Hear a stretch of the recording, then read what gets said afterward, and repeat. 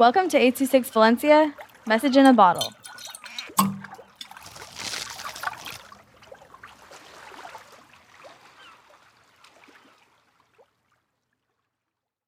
Globalization by Keyshawn with 826 Valencia. Globalization is when all of the countries come together and traded. One example of globalization is they can search things they don't know on the internet. Globalization is more beneficial to society because people can look up something they don't know. They can still get water, but they have to go far away. And because with phones, you can call someone not close to you.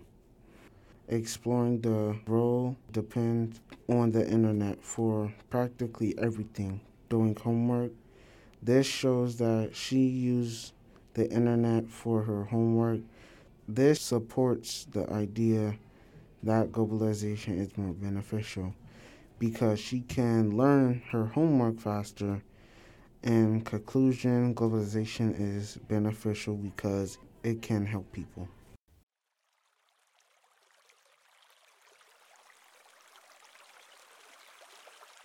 826 Valencia is a non-profit organization dedicated to supporting under-researched students with their writing skills and to helping teachers inspire their students to write.